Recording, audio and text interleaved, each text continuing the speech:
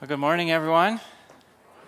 Good to be here with you as we anticipate Christmas in just a few short days, and we're continuing in our Advent series. And as we come this morning to God's Word, may it prompt us even to come to this table later in our service.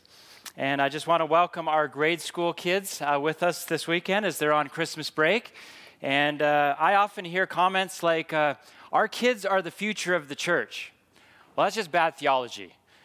Okay, because our kids are the church today. Because if they have their faith in Christ, we're a part of the body of Christ, and they have a part to play in God's story. And I mean, if you read through Scripture, isn't it amazing how it just seems like God is so determined to use young people to advance His mission in this world? I mean, He used a teenage Jewish girl named Esther to save a nation from certain destruction. He used a 7-year-old Josiah, the boy king, to launch a national revival. He used a shepherd boy David to take down the giant that started a military victory. He used Jeremiah, the young prophet, to bring wrath to a disobedient nation. And he used a teenage peasant girl named Mary to carry in her womb the Son of God who would save the world. So we say, welcome to our young people. Because if God has a tendency to use young people to further His mission and message, we should as well. So we're just so thankful for our grade school kids, our junior high students, and our high school students that are a part of our community. Which leads us this morning to consider the story of this young teenage girl named Mary. And we're continuing today in our teaching series as we look towards Christmas through the eyes of Mary, which we are calling the Mother of God. And we've been kind of Benjamin buttoning our way through history over the last few weeks as we've looked at the life of Mary, first in Acts after the ascension and resurrection of Jesus, when Mary was at the end of her life. She was around 65 years old, and she began to ponder what the resurrection really meant to her. And then last week, we looked at John 19 and Mary's experience of Jesus at the cross when she was about 50 years old, and all that meant to her, that Jesus was the Savior of the world. And so today we're coming to the beginning or ending, whichever way you want to look at it. So before we begin, let's pray together. And Heavenly Father, we thank you for the gift of your word. And so as we think on these things today, would you open our hearts and our minds that we might hear from you? In Jesus' name we pray. Amen. Well, if you don't know what to do with Mary, you're in good company. The archives of history and the ancient echoes of sermons across history never quite knew what to make of her either. She's been honored in shrines, she's been prayed to, worshipped even. Botticelli, Cassatt, Da Vinci, Michelangelo, Raphael, Bellini, Caravaggio, Dali, and thousands of artists have imagined her on paintings and on canvas. And for some traditions, Mary is an afterthought, really a means to an end. She's rarely discussed other than in the story to occupy a figure that sets up your nativity scene on your counter in your home, where she occupies this modest place in biblical history. And really the main understanding of Mary is as a young woman who played the noble role of giving birth to Jesus. She's most often represented as poised, quiet, and responsive. She does her duty alongside Joseph, then she kind of fades into the background. But if we pause the traditional narrative for a moment and sit with the context of her story, we discover that no one in all of human history has had that sort of divine interruption that Mary faced and experienced. Now, without a question, the pillars of biblical faith, like Abraham and Moses, found their lives divinely interrupted as well. And if we walk through the story of Scripture, we see that God was always at work in people's lives, and that work would always interrupt and startle most of the people. But none held the Son of the living God the way Mary did. And if you go to Italy and you walk around, there's images of the Virgin Mary literally everywhere. In every church, on the streets, in alleys, on walls, all sorts of places. And these are a couple of shrines where people can go to and they put flowers up. These are just on the streets, and they can put plaques and prayers, give thanks to Mary. And in all the pictures, it seems like Mary is always holding the baby Jesus. So those pictures or those images, they're post-Christmas pictures. But in the Museum of the Madonna del Parto in Tuscany, there's an Advent image of Mary a pregnant Mary that is painted by Piero della Francesca. And it's the Virgin Mary, and she's wearing a simple blue dress, and there's a little crease of white showing, signifying her purity, and her hand is on her belly, kind of caressing it both as a protective gesture and kind of a proud display of this miracle of life within her. Because generally there aren't many pictures of Mary pregnant, carrying Jesus inside her body.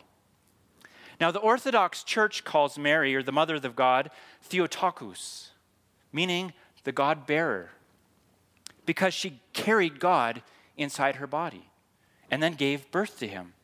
And so as we look at Christmas through the eyes of Mary, the Theotokos, I hope that her story will remind you that you also are a God-bearer. Because what if we are all pregnant with God, carrying God's presence in our bodies, asked to give birth to God through our lives? Now, you might be glad that you don't have to be a God-bearer, riding a donkey for 100 kilometers on the way to Bethlehem. But, our own lives can make for just as long and difficult journey. Now, God is wholly other than us. God is beyond our comprehension. We are not God. I'm not trying to say otherwise. But when we go back into the creation story, we hear these words, that we were made in the image of God. Jesus even says, abide in me as I in you. And even Paul will say that our body is a temple of the Holy Spirit. So each of us is, in a sense, a God-bearer. Each of us as a human being bears this image of God. And Jesus, just as Jesus was born to walk on this earth among us, Jesus is born in each one of us, in the love, forgiveness, and hope of the Advent season, and in the word of his name itself, Emmanuel, who is God with us. And so it all begins then for Jesus' mother with the Annunciation, which in itself is a story of singular beauty and wonder. And so I want to consider the story of the Annunciation, which simply means a message from the angel, or the angelic announcement to Mary, that she was going to give birth to the Messiah. And in this, I want to examine closely Mary's response to the message of the angel, for in some ways, Mary is like us. So if you have your Bibles, turn with me to Luke chapter 1, where we're going to be picking up the story. If you don't have a Bible, we'd love to get you one. You can simply stop by our Welcome Center, and we have Bibles there, and we'd love to give you a Bible to have. But turn with me to Luke chapter 1, and we're going to pick up the story in verse 26. And friends, this is the word of God. In the 6th month, the angel of Gabriel was sent from God to a city of Galilee named Nazareth, to a virgin betrothed to a man whose name was Joseph of the house of David. And the virgin's name was Mary. And he came to her and said, "Greetings, O favored one, the Lord is with you." But she was greatly troubled at the saying and tried to discern what sort of greeting this might be. The angel said to her, "Do not be afraid, Mary, for you have found favor with God. And behold, you will conceive in your womb and bear a son, and you shall call his name Jesus. He will be great and will be called the Son of the Most High. And the Lord God will give to him the throne of his father David, and he will reign over the house of Jacob forever, and of his kingdom there will be no end." Mary said to the angel, "How will this be, since I am a virgin?" The angel answered her, "The Holy Spirit will come upon you, and the power of the Most High will overshadow you. Therefore the child to be born will be called Holy, the Son of God. And behold, your relative Elizabeth in her old age has also conceived a son, and this is the 6th month with her who is called barren. For nothing will be impossible with God." And Mary said, "Behold, I am the servant of the Lord. Let it be to me according to your word." And the angel departed from her. Verse 39, in those days Mary arose and went with haste into the hill country to a town in Judah. And she entered the house of Zechariah and greeted Elizabeth. And when Elizabeth heard the greeting of Mary, the baby leaped in her womb. And Elizabeth was filled with the Holy Spirit, and she exclaimed with a loud cry, "Blessed are you among women, and blessed is the fruit of your womb. And why is this granted to me, that the mother of my Lord should come to me? For behold, when the sound of your greeting came to my ears, the baby in my womb leaped for joy. And blessed is she who believed that there would be a fulfillment of what was spoken to her from the Lord." Now, the setting of this angelic announcement must have drawn some serious amazement from the first century Jewish readers when they read about this, because Gabriel came not to Judea. He ignored Judea, which was really the focal point of God's work throughout history, and he instead comes to Galilee, a land that was really subject to long-lasting Jewish contempt because of an ethnically mixed population. And even more so, the angel not only bypassed Judea for Galilee, but the city of Jerusalem for the village of Nazareth. Now, Nazareth was an inferior, corrupt town that was really overrun by Gentiles and Roman soldiers. And when Nathanael mentions Nazareth in John chapter 1, what does he say? Can anything good come from Nazareth? I mean, everyone knew Nazareth was a dump. Like, what's going on here? Now, of course, in skipping Judea and Galilee, Gabriel also ignores the temple, the most holy place in Israel, and he enters the poor home of Mary. Now, in the world's eyes, Mary was a nobody. She was too young to know much of the world or to have accomplished anything, and biblical scholars say that she's probably between the age of 12 and 14. She was a young teenager, she was poor, and evidence of this can be seen when Mary and Joseph go to the temple to have Jesus circumcised in Luke chapter 2. The offering given for the ceremony really depended on the social class of the family. And so if you were the poorest of the poor, the family would give only 2 birds. And that's what Jesus' family gave at the ceremony. And as with all poor peasant girls, she was illiterate.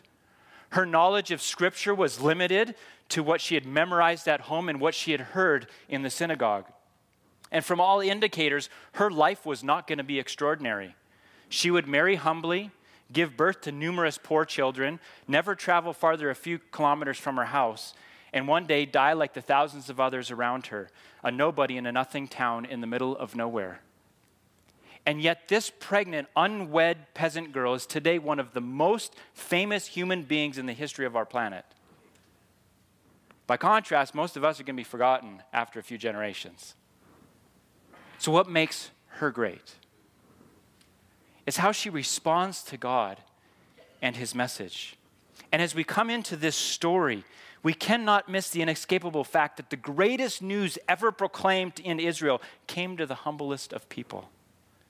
And Mary said that exactly in her Magnificat when she sang, "My soul magnifies the Lord, and my spirit rejoices in God my Savior, for he has looked on the humble estate of his servant." And Martin Luther once said, he might have gone to Jerusalem and picked out Caiaphas' daughter, who was fair, rich, clad in gold embroidered raiment, and attended by a retinue of maids in waiting. But God preferred a lowly maid from a mean town. And friends, if the incarnation happened today, it would happen exactly the same way. And so as we study this Annunciation, we must accept the essential spiritual fact of the incarnation in the gospel, that the Lord comes to needy people. Those who realize that without him, they cannot make it. Those who acknowledge their weakness and spiritual deficiency, because the incarnation, salvation, resurrection, and Christmas are not for the proud and self-sufficient. And as we follow the course of the Annunciation, we will catch the pulse of the Virgin's heart, because Mary is a model for those who experience the birth of the Savior in their own lives. Now, as we come to this story, we find an angel showing up. Now, anytime an angel shows up throughout the pages of Scripture, generally it's not a heartwarming experience for most people. Most people generally feel like they're about to die when an angel shows up to them, okay? So meeting Gabriel in this moment would probably be extremely intimidating, to say the least. However it was, verse 26 describes what happened. It says, "In the 6th month, the angel Gabriel was sent from God to a city of Galilee named Nazareth, to a virgin betrothed to a man whose name was Joseph of the house of David. And the virgin's name was Mary. And he came to her and he said, 'Greetings, O favored one, the Lord is with you.'" Now remember, Mary's somewhere between the age of 12 and 14. She was unread, inexperienced. She didn't have a TV. She didn't have a cell phone. How do you think she felt? An angel showing up in her bedroom. Teenager. What? Scared, yeah. She wanted to freak out, right? She probably thought, this can't be real. What's going on here? And that's why I think Gabriel's kind greeting, it was pretty necessary. "Greetings, O favored one." Don't shoot me. What did Gabriel mean by this famous greeting? Well, the Virgin Mary is in fact the most blessed of women. And therefore, the Blessed Virgin Mary is a fitting designation for her. And the title naturally springs from Mary's own title that she talks about in the Magnificat in verse 48 when she says, "From now on, all generations will call me blessed." Mary was the only woman of the billions who have inhabited our planet who was chosen to carry and nurse God's Son. And for that, we must call her blessed. So how does Mary respond in the story? Well, the first thing Mary does is she thinks. She uses her power of reason. Because right after the angel appears, the text says in verse 29, "But she was greatly troubled at the saying and tried to discern what sort of greeting this might be." And that word there, discern or wondered in the verse, is the word dialogizomai. Dialogizomai, which means to use logic, to reason with intensity. It means that Mary was trying to figure out how it could be true.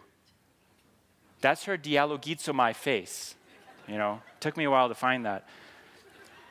Now, this might strike you as odd because today we like to think that we're rational beings, right? Like we ask hard questions, we do our research, we demand empirical evidence. Therefore, it would be impossible for us to believe that an angel is actually real, that an angel could show up. The implication is that we believe that the ancient people were superstitious and they had no problem believing in the supernatural.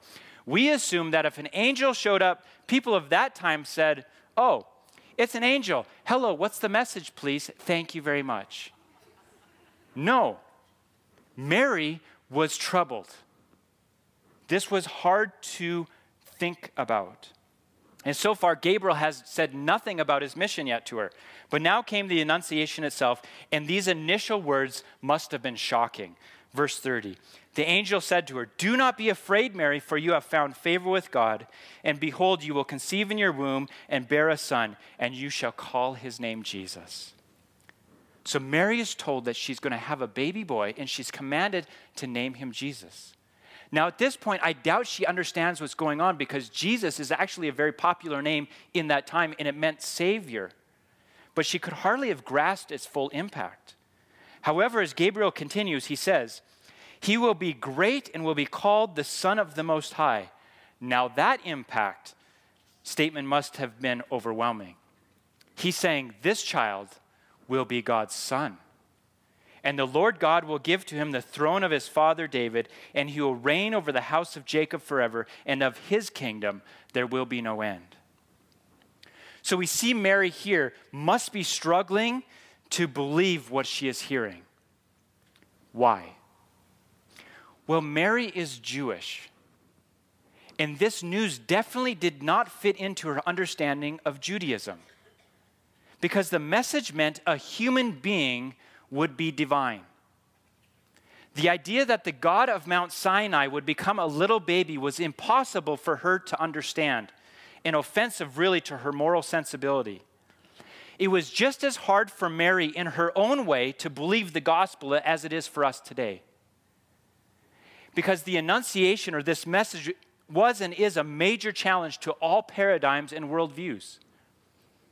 In the Divine Comedy, that great 14th century epic of desire, when Dante, the pilgrim, at last approaches the mystical rose, the stadium of saints in the heaven of heavens, it is Bernard of Clairvaux who appears as his final guide into the divine light.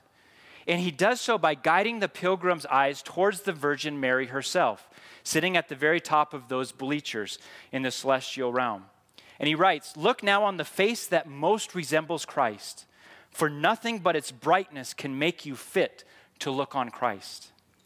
And then in the greatest prayer of devotion ever devised, Dante has Bernard talk about this paradox of the incarnation, where he writes this, "Virgin Mother, daughter of your Son, more humbled and exalted than any creature, fixed goal of the eternal plan, you are the one who so ennobled human nature that he who made it first did not disdain to make himself of its own making.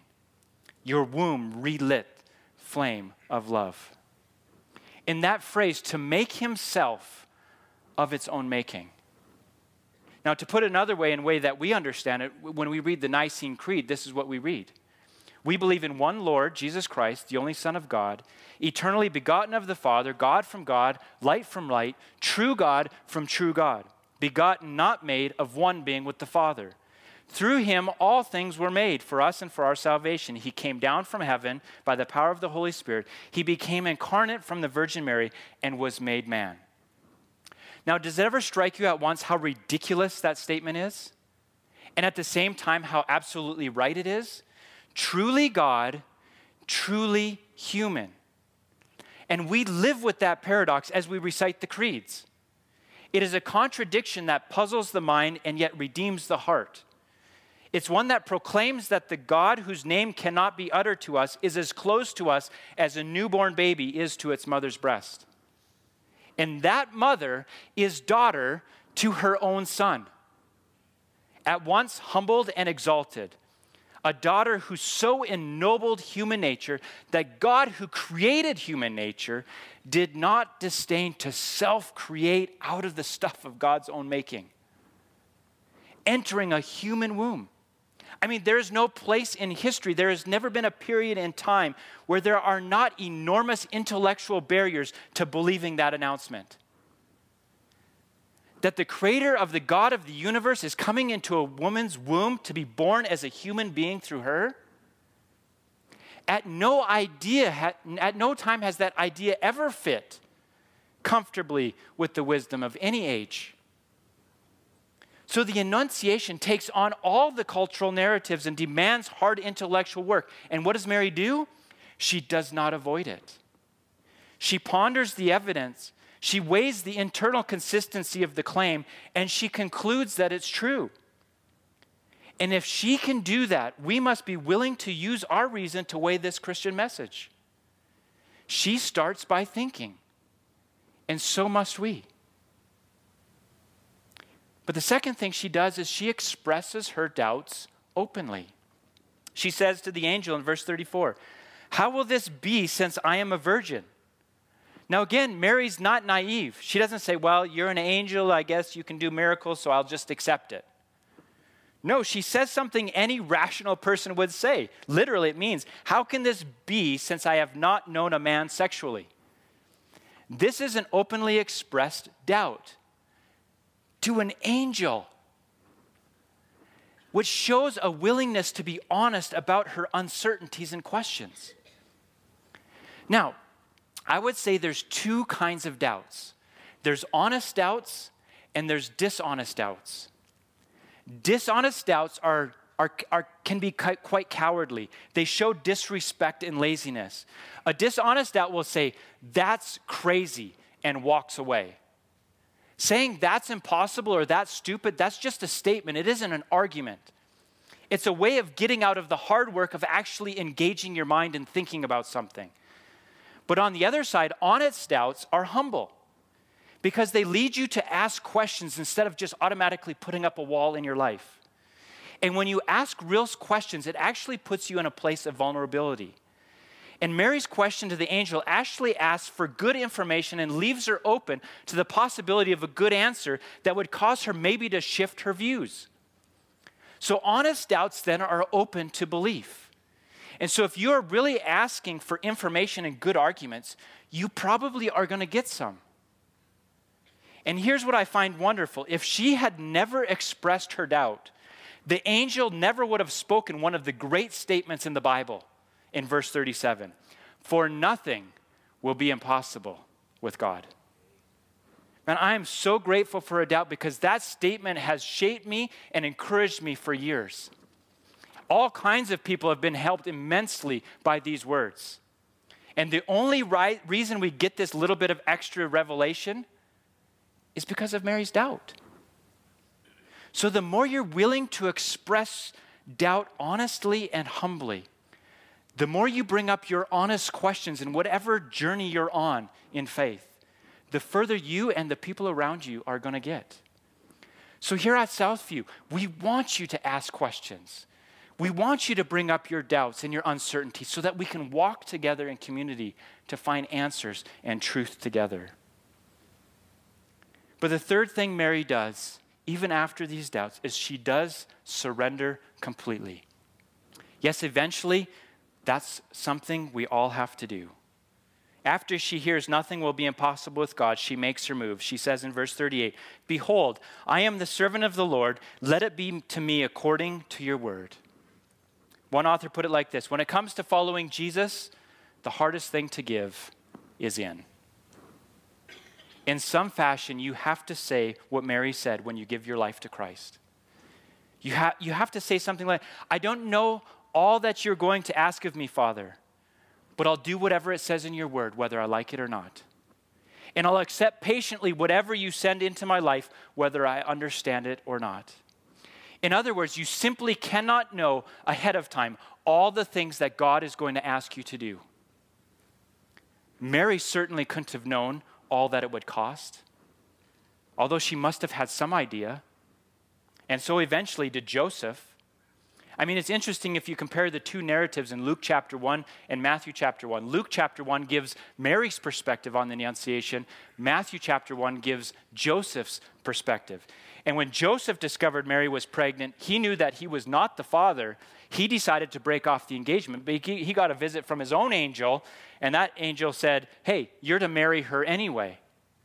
Now, Joseph knew that if he married her, then everybody in their small town would know that the child had been conceived out of wedlock, because they knew how to read calendars back then as well. In fact, most of Mary's friends would have discerned early on that she was pregnant before the wedding, because sooner or later, everyone would know either they had sex before marriage or she was unfaithful to him. And in either case, they would have violated the moral and social norms of that patriarchal culture. They would forever be second-class citizens within their society. They and their children would be rejected by some and really always suspected by everyone else. So what does it mean for Joseph and Mary then to accept the word of the Lord to say, we embrace the call to receive this child, we will accept whatever comes with it?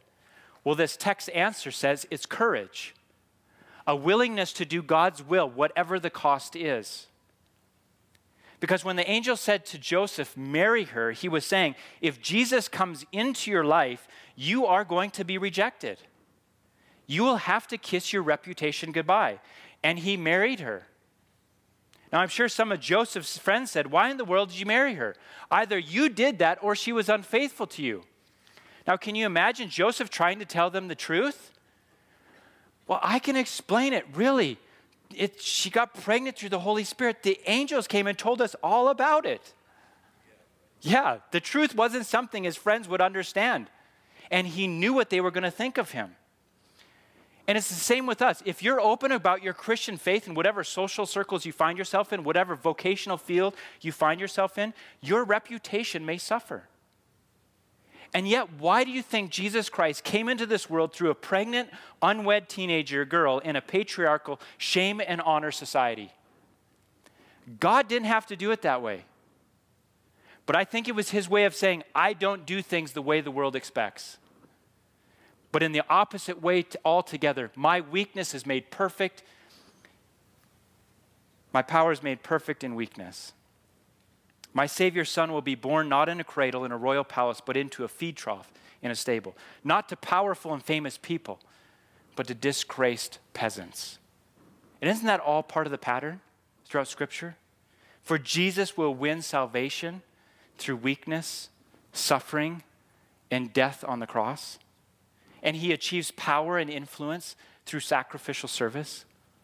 So Mary and Joseph were willing to do for Jesus what he was going to do for them, as Philippians 2 talks about, that he became obedient to his Father even to the point of death on the cross.